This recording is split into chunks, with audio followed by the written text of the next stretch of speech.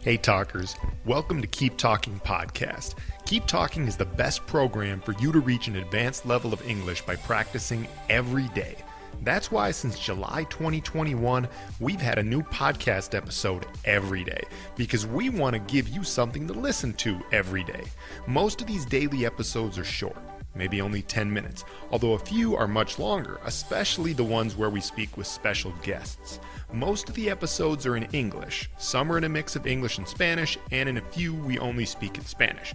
We also have the occasional throwback episode, where we play a previously recorded Instagram Live. Sometimes we give tips on how to improve your English, while other times we talk about a wide variety of topics.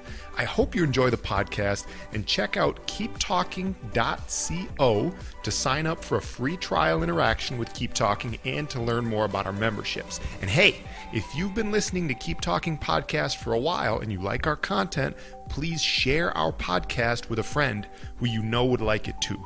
Thanks in advance, and now on to the show. What's up, talkers? In this episode, I'm going to be talking about the biggest difference between you and me culturally. La diferencia más grande entre tú y yo en términos culturales, de nuestra cultura. See? Now, of course, I don't even know who you are specifically. I don't know anything about you, but I assume if you follow Keep Talking Podcast, you're probably a native Spanish speaker who is improving your English, right? You come from a Latino, or maybe from Spain as well, but from a Spanish-speaking background, and you are practicing your English every day, which is great, right? Now, me, I'm someone who, I speak Spanish, right? But I'm from the U.S. I come from, well, an English-speaking, United States culture, right? And particularly with me, I'm someone, as you can see by the fact that we have an episode every day, I'm someone who really values things like discipline, commitment, even, work, if you could say that. I know, like, doing this podcast is not work, but basically the idea of committing to something and doing it every day. Practicando algo todos los días, no sé. Sí, disciplina, compromiso, de hacer tu tarea todos los días. Sí. And now, that's not to say that people from Spanish-speaking countries don't do that, but there is definitely more of a focus, much more of a focus in Spanish-speaking countries on things like family. There's much more of a focus on people, relaciones personales con diferentes personas. See, now, of course, most people from the United States, and even myself, we value our families. We do have, we value friendships and relationships with people, but we do not do it as much as people in Latin America in general, right? So this is probably the biggest cultural difference, in my opinion, is that someone like me who was raised, I'm not sure if it makes a big difference what part of the United States you were raised in, but someone like me who was raised in the Midwest to kind of, you could call it a middle class or an upper middle class family, but just a family that really values hard work. Right? Like both of my parents, when I was growing up, used to work maybe 50 or 60 hours a week. And they had pretty good jobs, but like the value is around work, right? And I just did an episode where I talked about la cultura laboral de los Estados Unidos, right? And so check that one out if you missed it. But basically, the idea is that here in the United States, as you've probably heard, we focus more on things like individual achievements, rewarding hard work on an individual basis, right? The people that are the most hardworking, the most disciplined, are the ones who are most valued by our culture, typically. Now, of course, I'm generalizing.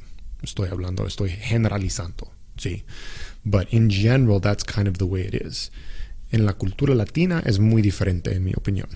Sí, hay mucho más enfoque en la familia, en las relaciones personales, interpersonales. Tus relaciones con otras personas, ¿me entienden? And I would say that that's the biggest difference. Now, let me give you a couple of examples, right? So I may have said this on the podcast before, but I have a friend who is from Mexico, mexicano que vivió aquí por 4 años mientras estaba estudiando en la universidad. Y es buen amigo hoy en día, hablo con él de vez en cuando. De hecho, estuvo en el podcast antes. Se llama David Romanowski, o doctor David Romanowski, es un psicólogo. Hicimos un episodio hace como un año sobre adicciones y pueden verlo. La mayoría hablamos en inglés porque su inglés está muy bien. Pero pueden ver este episodio si quieren y si están interesados o si tienen alguna adicción o conocen a alguien con alguna adicción. Él es un especialista en esto. So, shout out, Romita, David Romanowski. But anyway, he and I were talking one time, and one big thing that he said that really stood out to me is that how did he say it? Sí, güey, en los Estados Unidos ni siquiera conoces a tu vecino. And I kind of stopped and I was like, it's crazy, but he's right. Es verdad. O sea, sí, obviamente, si vives en una casa o cualquier lugar en los Estados Unidos y llevas mucho tiempo viviendo allá, años, sí vas a saber cómo se llaman tus vecinos y tal vez saludarles de vez en cuando, pero realmente pasar tiempo y hablar con ellos de verdad, sobre la vida y sobre cosas profundas, no. Casi nunca. Sí existe eso, pero muy pocas personas en los Estados Unidos son así. Sí. Yo no conozco a mis vecinos, bueno, porque acabo de mudar 2 o 3 veces en los últimos años y tal vez esa es mi excusa, que no me he dado tiempo. Estoy pasando demasiado tiempo grabando podcasts. But anyway, this is a big difference, right? In Latino America, for the most part, people are very friendly with their neighbors. They like to talk to everybody more and more. Here in the United States, we just don't do that much. And this is something that we need to start changing. I'm not sure if it's because of like a fear of other people. It might even be like a cultural problem, right? Where, from the moment we're children in the United States, our parents always tell us, don't talk to strangers. Don't talk to strangers. No hables con personas desconocidas. ¿Sí? And I think that in general, people in Latino America grow up with less fear of strangers. Just in my opinion. I don't know. But anyway, so that's definitely a huge difference, and that was one example. When he said that, I'm like, yeah, es verdad. Nosotros ni siquiera conocemos a nuestros vecinos aquí en mi país. Another big example was I have a friend who tiene una novia colombiana, sí, que vive aquí ahora. But there's this idea we have of a nursing home. Now, if you're not familiar with a nursing home, es como un hogar para ancianos, digamos. I don't know if that's a politically correct way to say it, but it's a place where people go to receive nursing care, when typically older people who are 70, 80 years old, or even, once they reach a certain age, they go there because they really can't take care of themselves very well and they need a nurse to help them with certain things all day. And some people live there for years and years, right? They're not like dying. They just need some help with things, right? And so we have these nursing homes in the United States that are filled with, well, to say it non-politically correctly, they're filled with a lot of old people and nurses who help them. Now, my friend's girlfriend, La Colombiana, she heard about this or actually was it, I'm going to make this guy sound like a real player now, but actually I think it was the previous girlfriend he had, who was actually from a different country. She was from Lebanon. So I'm throwing you under the bus, Jordan. Or maybe you'll appreciate that if you listen to this. But anyway, I think it was actually his previous girlfriend that said this. But I'm sure the current one from Colombia would probably agree as well, is that what is this idea of a nursing home? Es como decirle a tu mamá o tu papá, ok, mamá o papá, bueno, ya necesitas ayuda con ciertas cosas, ¿vas a venir a mi casa? No vas a venir a mi casa, te voy a mandar a un hogar, un lugar para ancianos donde una enfermera te va a cuidar, porque yo no quiero. Now, part of the issue here is that unfortunately in the United States we do have this work culture that I've talked about where people are just so busy typically that they would say, well, there's no way I could take care of my mother or my father while I'm doing my job. Now that's a bad excuse, I think, right?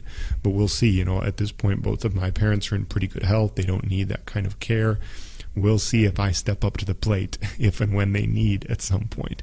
But the point is, it's really interesting when you think about it. It's like, yeah, what is this? The idea of a nursing home, when you look at it from a non-U.S. perspective, it's like, what? There's this place, instead of having your children take care of you once you reach a certain age, they instead will pay. I can't even think of who pays for it. It's not necessarily them paying for it. Maybe the state, Social Security. I don't even know. Ni siquiera sé cómo se paga, ¿sí?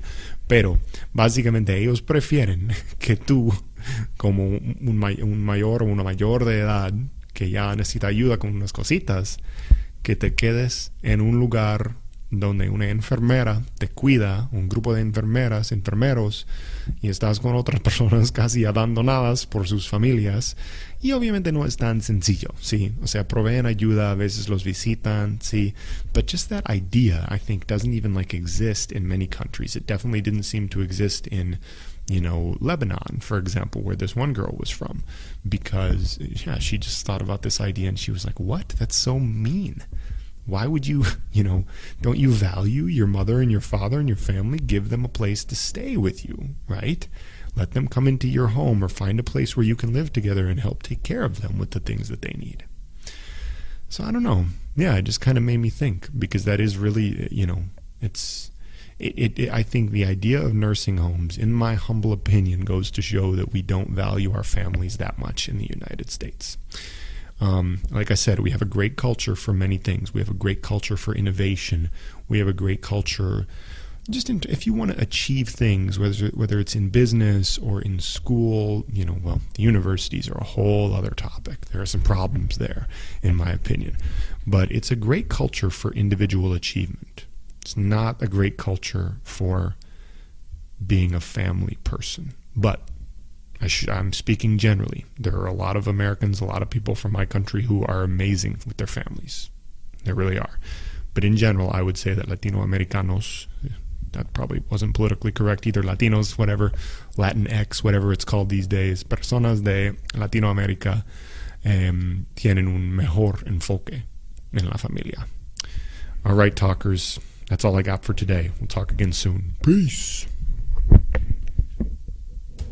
Thanks for listening, talkers. Remember that Keep Talking is the best program for you to reach an advanced level of English. Go to keeptalking.co to sign up for your free trial if you haven't already. And remember to share this podcast with a friend who you think would like it as well. Heck, don't just share it with one friend. Share it all over social media. Let's